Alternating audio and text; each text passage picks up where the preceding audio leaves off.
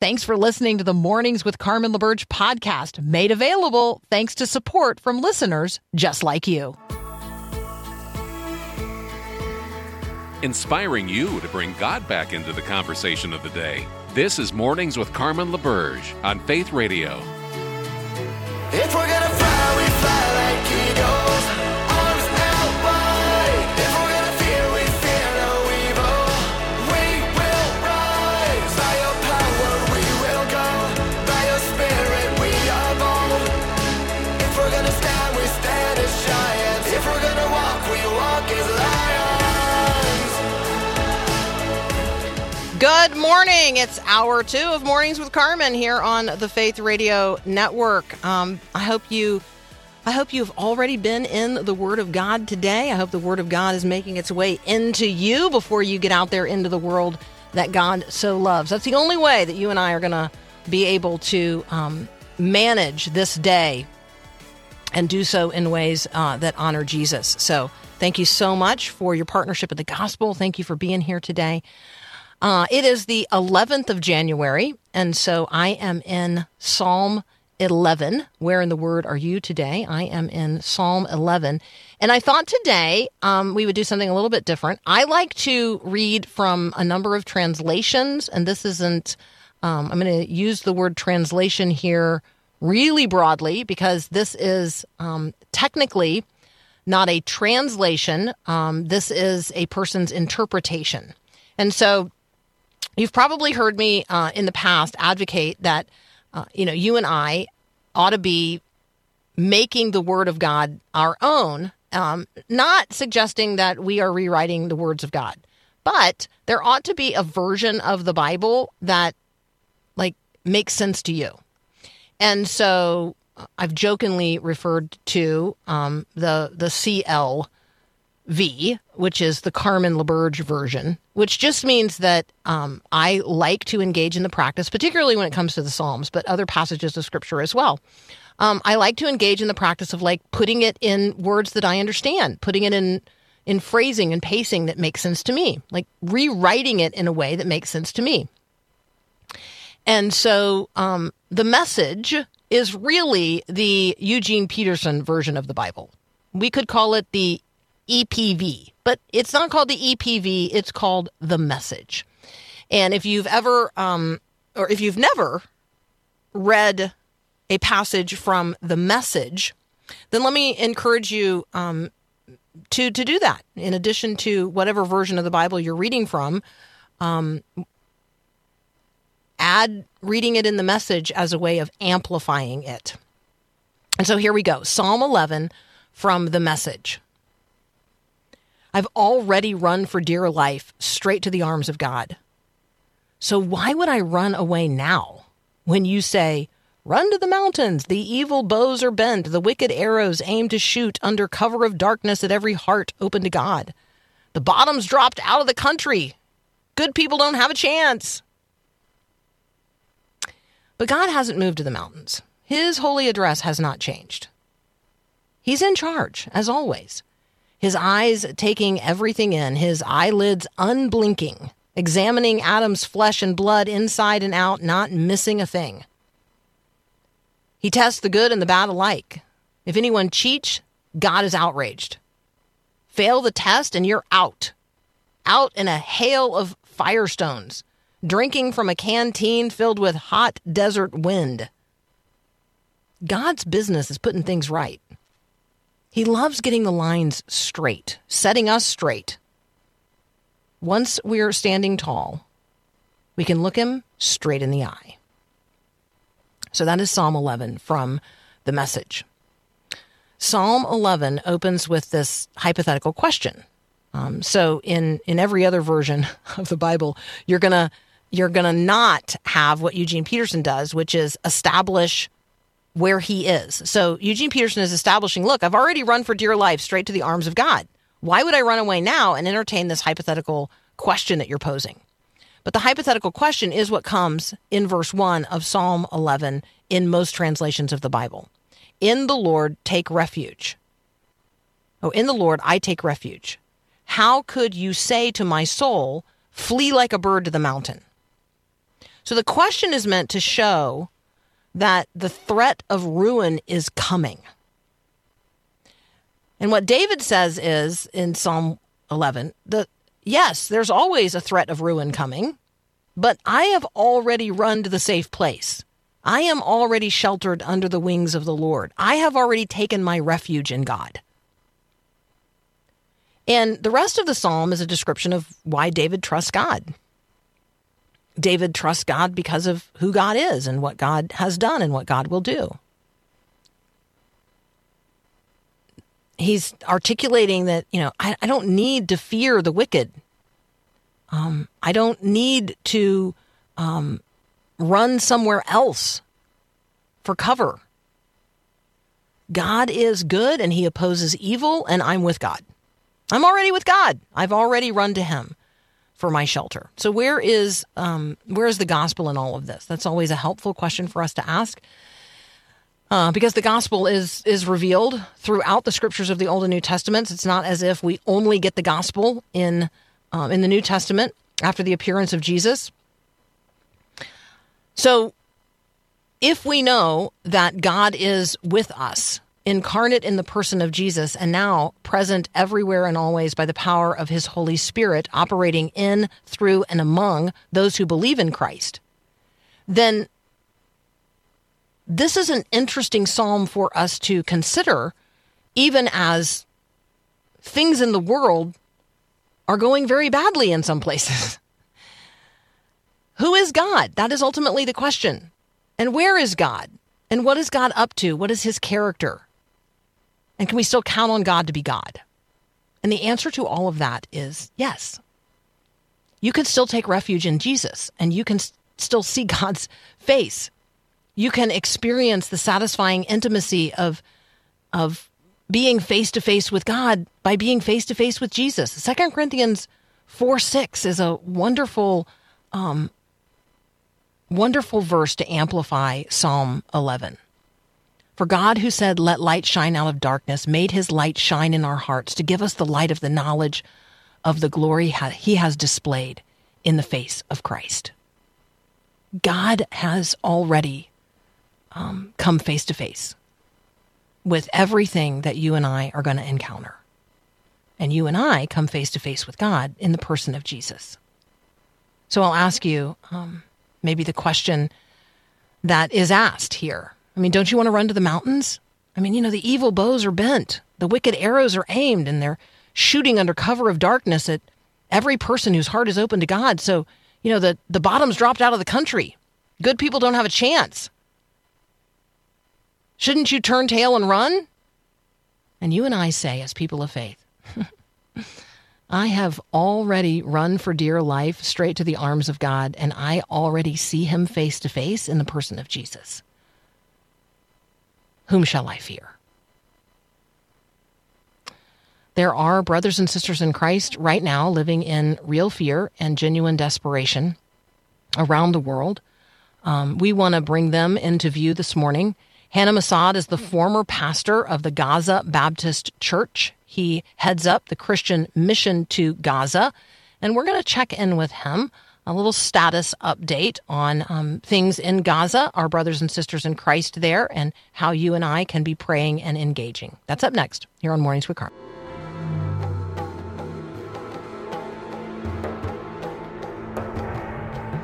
Joining us now, Pastor Hanna Massad. He has formerly served as the pastor of the Gaza Baptist Church. He now heads up the Christian mission to Gaza. His book is now widely available, Pastor for Gaza. It is Hanna's story. Hanna, welcome back to Mornings with Carmen. Thank you, Carmen. It's great to be with you. These are incredibly difficult days for brothers and sisters in Christ in Gaza. I'm wondering if you could give us a status report, both on, individuals and families, and on the status of churches there. I'm very grateful, really, as brothers and sisters. First, we belong to one body, the body of Christ, and grateful for your prayers, your encouragement, because it's really a very difficult time. for our brothers and sisters in Gaza. As you know, there is about 1,000 Christians in Gaza out of 2.2 million Muslims. And in the last few weeks, people who evacuated in the churches in Gaza really be going through very difficult times. Two ladies, for example, in the Latin church in Gaza, been killed by Jewish sniper, and that was really very difficult. And five also been injured, people who's in the churches, and also the Gaza Baptist Church, which I had the privilege to pastor for 12 years. There's a lot of damage in the church building in Gaza. And it's been tough for the people, really very exhausted, very tired. They want to leave, but they're not able to leave. They're stuck. So we really need to continue to pray for them. I'm sorry sharing, difficult news, but also my our own home, my parents' home in Gaza, completely demolished. And this is, where I grew up. Took my father almost 10 years to build that home. So many Christians, after the war is over, they didn't really have a place to go to. So it's very challenging time, but, our trust on the Lord, our faith in the Lord, and continue to pray, for this difficult situation. And I really appreciate your prayers, all brothers and sisters. Again, we as followers of Christ, our love for all, our love for Israel, our love also for our brothers and sisters in Gaza, and also for the wider community, because all of us are created in the image of God, and every one of us very precious in the eyes of God, and really the desire of God for all of us Amen. to come to know Him. And we know there is no real peace without the Prince of Peace. Amen. For those of you listening right now, I just want you to just consider for a moment, that you, like everybody else, are scrolling through social media, particularly in a day and time when your particular community is highlighted. So I'm thinking here about the ways in which people would log on to social media sites trying to see what was happening on their street as the fires were raging in Northern California, or they would log on to social media to see if they could see what was happening to their home, to their property, as a hurricane tore through the southern part of Florida or the Panhandle more recently. So, like everyone, Pastor Hanna Massad has been scrolling social media. And before Christmas, he stumbled upon a video that showed his childhood home, or at least where it had formerly stood. And accompanying that, he posted this. My daughter warmly reminisces about the mango trees that once adorned our surroundings, and the summer when a cat had a litter of kittens when we went back for a visit. My parents' home, a labor of love built by my father, accommodated our family of 6 siblings and our parents. And after Suhad and I were married, we added a second floor where we lived together for 7 years, raising our 2 daughters until we evacuated in 2007. During my visits to Gaza for ministry work, I often returned to the comfort of our family home. So this conversation that we're having about what's happening in Gaza and what's happening to people in Gaza and what's happening to churches and Christians and people's homes is real. This is real for Pastor Hanna Massad, with whom we're having a conversation today. And so as we continue this conversation in just a moment, and we talk a little bit about what growing up in Gaza was like and what it's like to be a Christian there, and he tells us more of his story, I just want you to be praying ardently, not only for him and for his family and for the people he knows in Gaza, but for every person there whose family home has been destroyed. War is hell, and a lot of people are trying to live in the midst of it right now. You're listening to Mornings with Carmen. Jesus loves the little children. You guys know that. Jesus loves the little children, all the children of the world. And right now, there are little children in the world who need Jesus. They also need things like basic food and medical care. Jesus tells us that what we do for the least of these, the little ones, we do for him. So this is your time to become the champion of one child, to change their life. When you sponsor just one child, you plant seeds of hope, and you work together with people who are on the ground to change the families, the communities, the future. You might not feel like you could change the world, but you can for one child. Meet the kids and find your child at myfaithradio.com.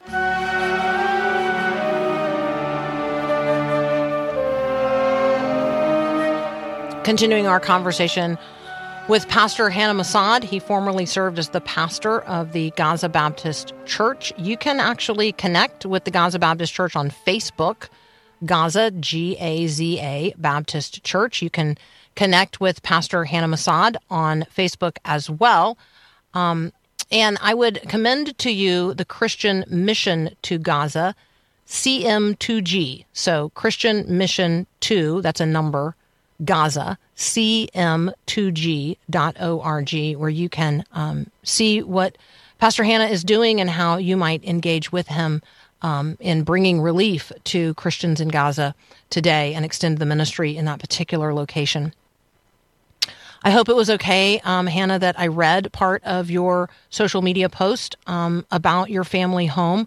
When you talk about a mango tree and when you talk about a litter of kittens and when you talk about the first 7 years of your own marriage and where you raised your two little girls, and the family home to which you return, have returned over time, that makes it real for each and every one of us, because for every single person, that place exists. There is the place where we grew up, and in some cases it doesn't exist anymore. And for you, the entire neighborhood is gone. There's nothing. There's the pictures. There's nothing there.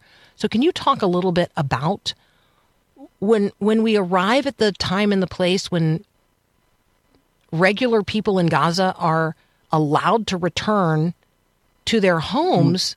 What's there? Like how does that even make sense, and how do we help make sense of that?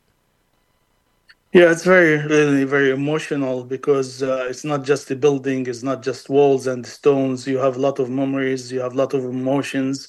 This is where you spend, almost all your life there. So it's very difficult time, and many people, when the war is over, there's no place for them to go, and this is one of the things we want to do as a Christian Mission to Gaza, not only to help with food relief and medicine relief, but also to help people who didn't have a place to go to help them, rebuild.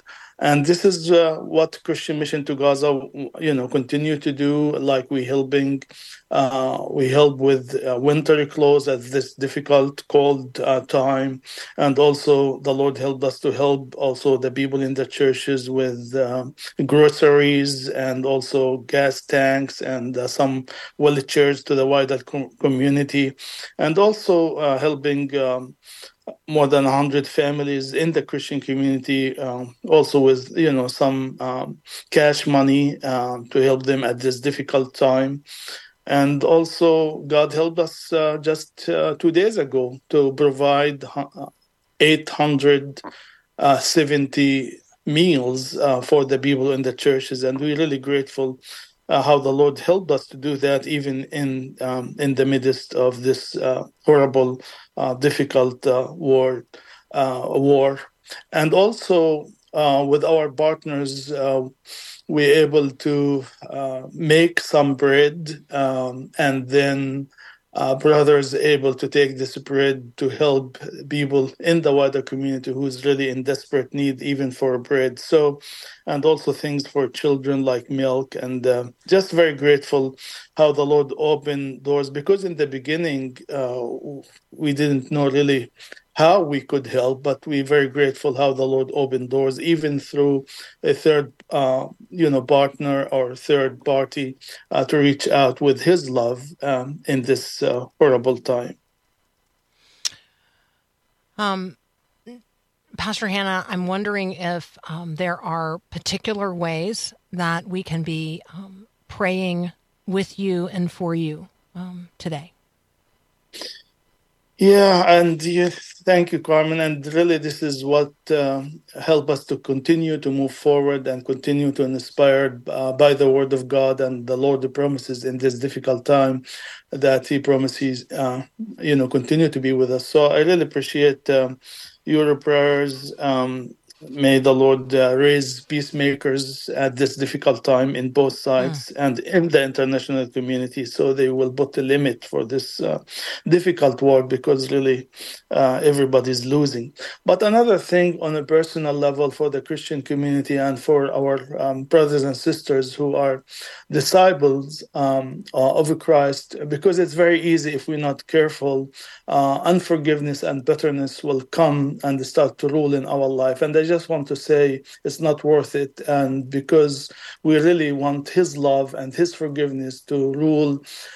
So please pray for that, because He is the most important thing for us, and we want to keep our priorities right, our faith in the Lord, and also the ministry He trusted in us. We want to do it in a way pleasing to Him and bring glory to His name, expand His kingdom, and may God, even at this difficult time, help us all to continue, and especially brothers and sisters in Gaza, continue to carry the presence of the Lord and also to reflect His love these difficult days.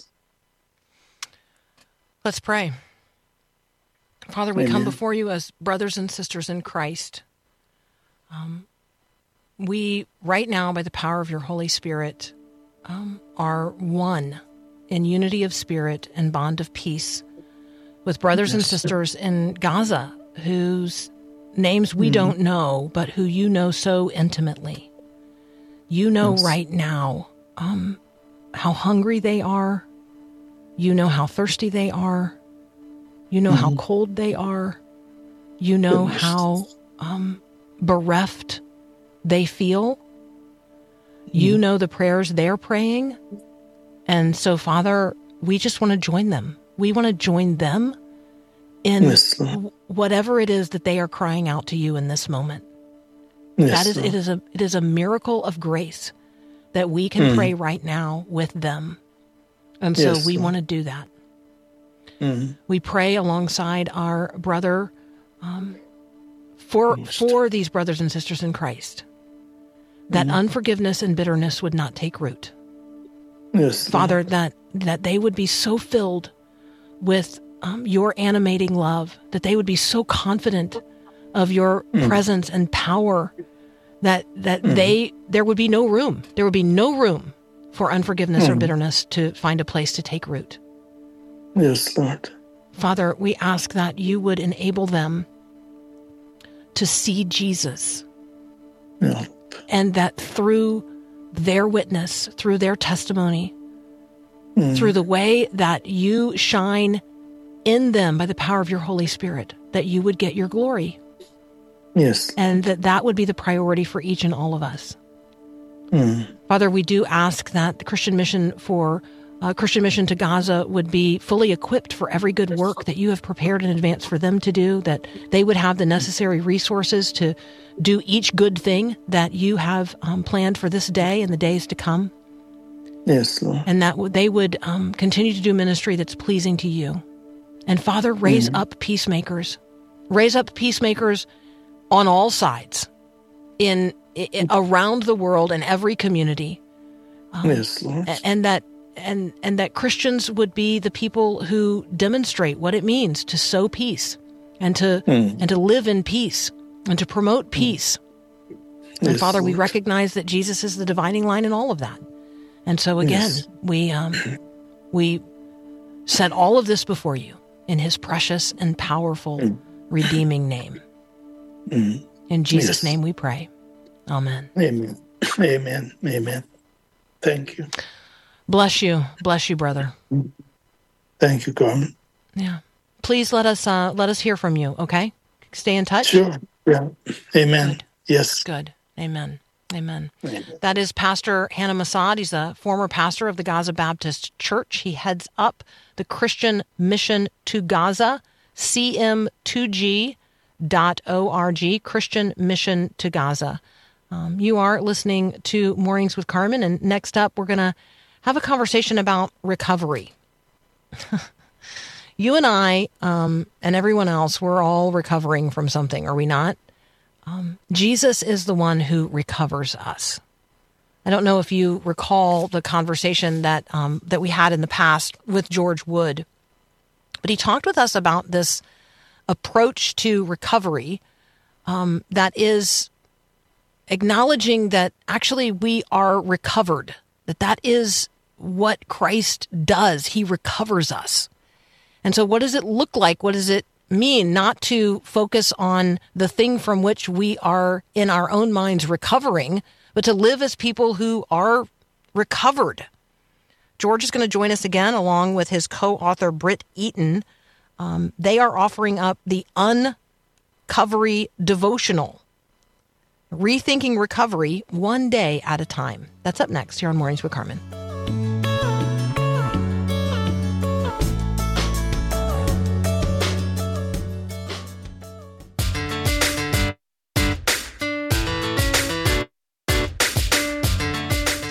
All right, buckle up, because this is going to be a fast and energizing conversation. George Wood has been with us before. He is an ordained minister and a pastoral care counselor.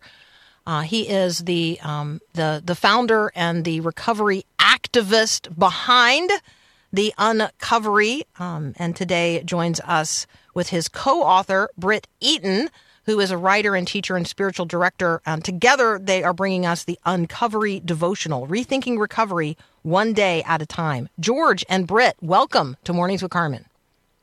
Hey, Carmen, it's great to be back. I know. I'm just going to let you talk over each other, and we're just going to all talk at the same time. It's going to be great. I love it. Great. I love it. So fun. I have a lot of questions about Brit's life and in a log cabin in Mount Vernon, Ohio, but I will save those for another time. George, Okay. how are things in inner city Tampa? Oh man, things are, inner city. It's always exciting every day. Things are going really well though. Thank you for asking. Yeah, absolutely. I'm going to start with you, George. It's a new year. A lot of folks thinking about maybe recommitting themselves to recovery, rethinking it.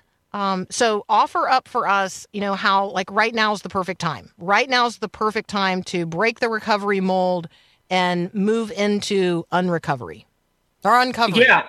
I keep putting re in there, uncovery. Yeah, it's okay because the words are interchangeable. At the heart of them both, it's we're trying to do something that brings life to a person that is really struggling. So it's okay to use them both ways. I think it's, right now with the start of the year, for whatever reason, psychologically, we tend to do better with starting something new, flushing everything, in the past behind us. And what a better way to do it than taking a look at who God created you to be before the foundations of the world. That is the heart of the Uncovery, where recovery for so long, especially people that have tried with addiction and things with, severe mental health issues, they've often failed and feel like they can't get it right. And the truth is, God got it right for us 2,000 years ago. And so when we dig into that truth, into that reality, there's no better time to start than right now. I'm so glad that you pointed to some of those like multiple things that we're dealing with when we're talking specifically about a desire to move away from one thing. There is a constellation of concerns here. Trauma, mental health, past experiences, maybe physical realities of a physical addiction, like on and on and on. Brit, talk with us a little bit about the difference between maybe traditional, even Christ-centered, but traditional recovery approaches and what you guys are talking about and advocating in the Uncovery Devotional. Absolutely. So we've been doing recovery as the church in a formal way for a little over 100 years. It kind of started with Alcoholics Anonymous. A lot of very brave men got together and created a safe space for people to begin to explore what it would look like to let go of things like alcohol. We have, in fairness, come a long way in the church, but as we found with the COVID-19 pandemic and the unbelievable amount of mental health struggles that we saw come out of that and the addiction struggles we saw come out of that, we realized that even though the church has been somewhat open to helping, quote unquote, those people, we very much need to embrace the idea that recovery is really for everyone. So very different from traditional programming within our churches or even within our communities that would sort of reach out to the people on the outskirts of society, those on the margins. The uncovery movement is really geared toward anyone who is struggling in life. We are all carrying some types of trauma from our past. We are all struggling with something. So this takes the idea of recovery, normalizes it in the church and in our communities, and it allows people to love and lead people better without judgment, and it allows those who are struggling to come for support and help without shame.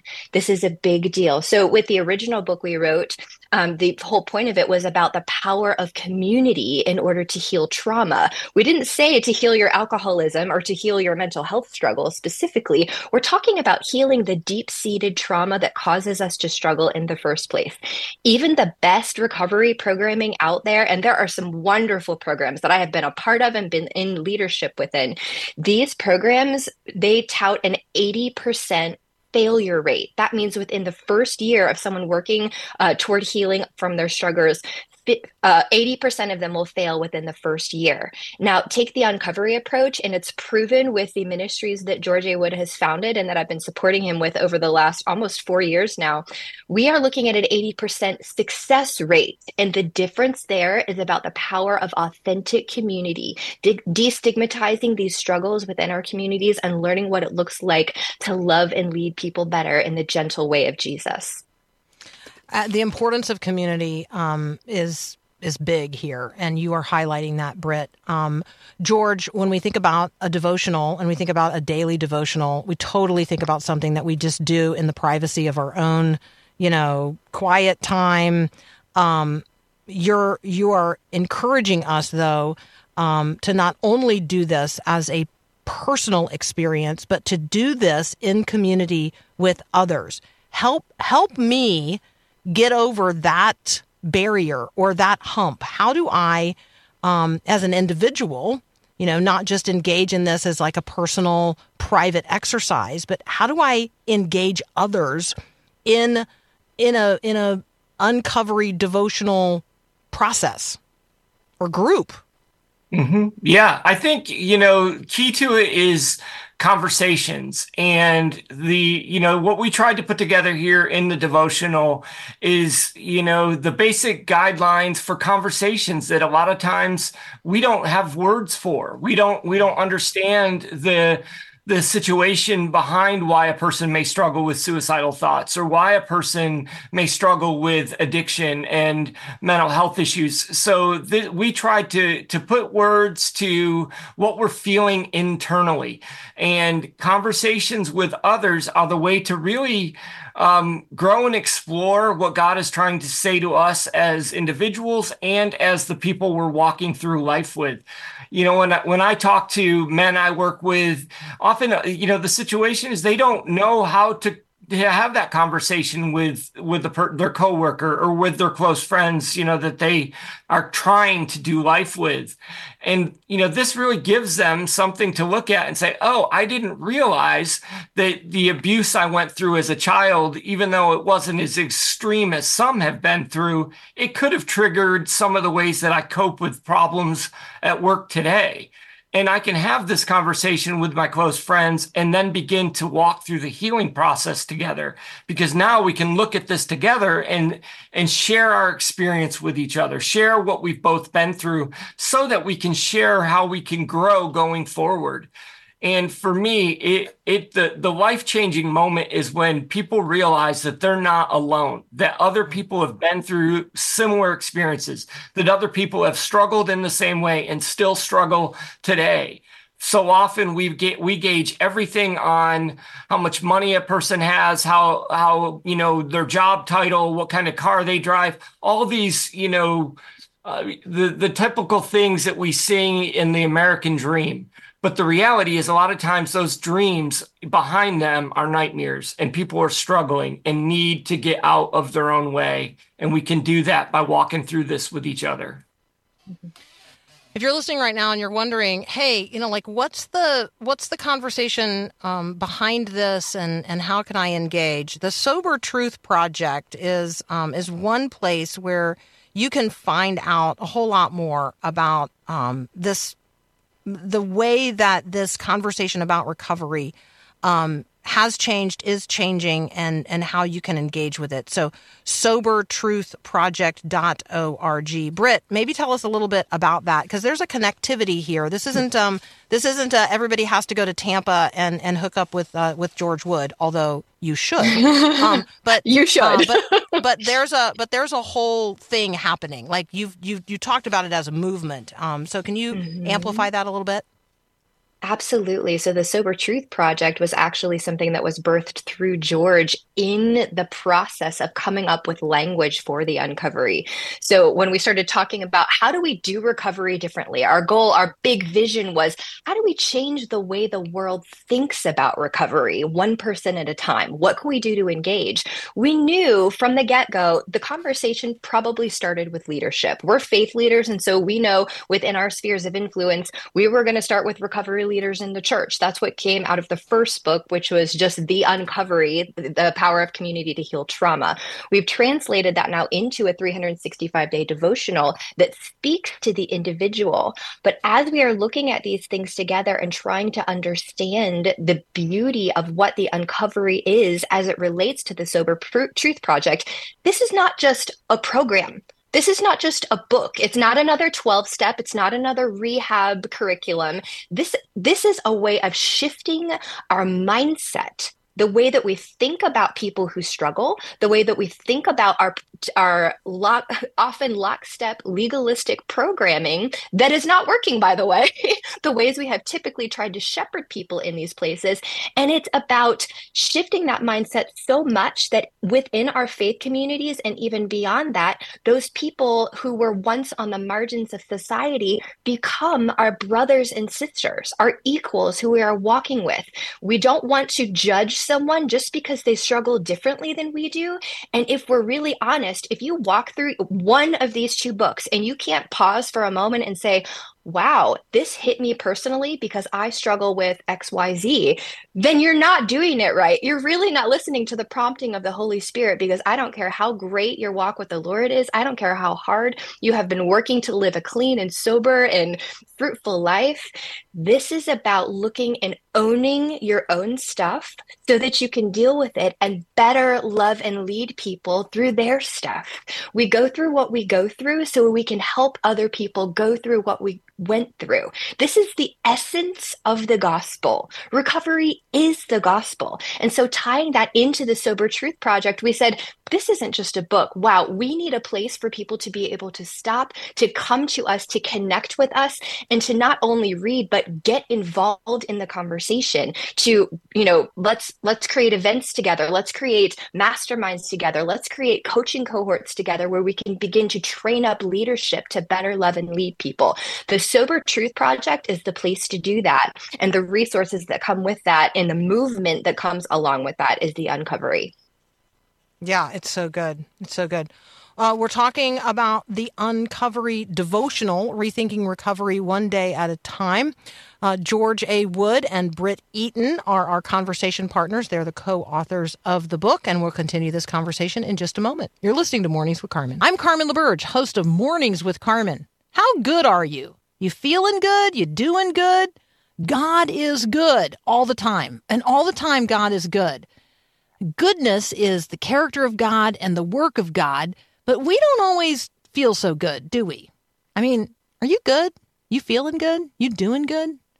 Maybe you have a sense that you need some healing, that you desire some wholeness. Our friend Susie Larson has a new book, Waking Up to the Goodness of God, 40 Days Toward Healing and Wholeness, and we'd like for you to have a copy. Faith Radio is giving away 100 copies of Susie's new book, and we'd like for you to have one. So enter to win yours now at myfaithradio.com. We want to know the goodness of God all the time. Connecting faith to life, Faith Radio.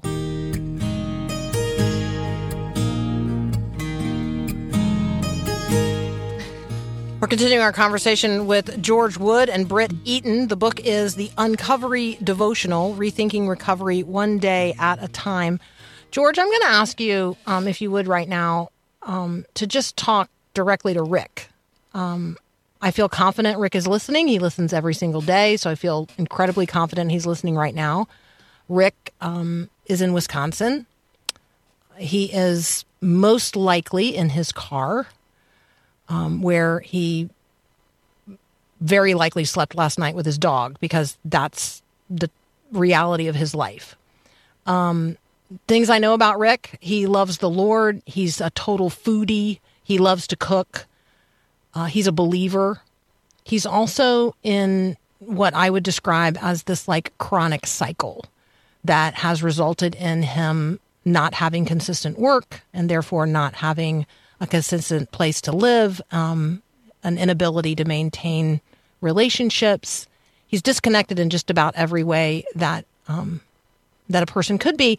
And yet he's a part of this fellowship and this community. And I'd love for you to invite Rick not into recovery, because he's tried that. He's been there. He's done that. Invite him into this new life that you're talking about.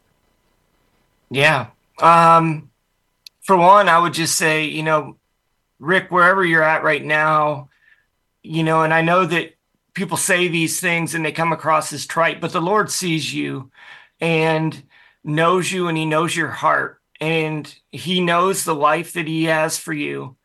I would say that, even though you can feel so alone, we're never alone. And God is always there, and he's always inside of us and moving and leading us. And so now is a time to begin to see what he's leading you to, and that there are going to be times when he puts into your life people that may be a path to something so much more. And if you've hung on for as long as you've hung on and went through what you've went through, that the Lord does have something for you. And it's not about recovery. It's not about even trying to look at your life and say that this is all wrong. It's leading you to something. It's leading you to something more. And the heart of understanding God is him having you understand that whatever you've went through that was not from him, he wants to heal you from. And that everything that you've been through in your life, whether it's in your childhood or the experiences that have come after that were not from God, they've caused you to see the world in a view that limits the choices that you have and limits the opportunities that you have. But when you begin to get healed from everything that's happened to you that was not from God, the pain, the trauma, the experiences that you've been through that have hurt you and scarred you in many ways, that once you're healed from them, and God does want to, can, and will heal you from them, that is when the world begins to open up. And that is when you begin to see things differently. So it's not a matter of, finances or the right job or getting the right things. It's about what God is putting in your path that's from him, that begins to change your life in a way that brings you to who he's called you to be.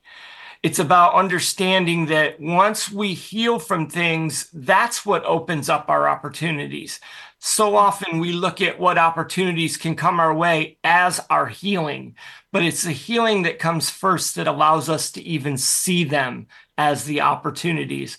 And so I would just say, wherever you are in Wisconsin, it's got to be freezing right now. Mm-hmm. Hang on. that God sees you, that there is something more. And I want you to try today with everything in you to begin to see the world differently and to see the people that come into your life differently as being a possible path from God towards this healing that I'm talking about.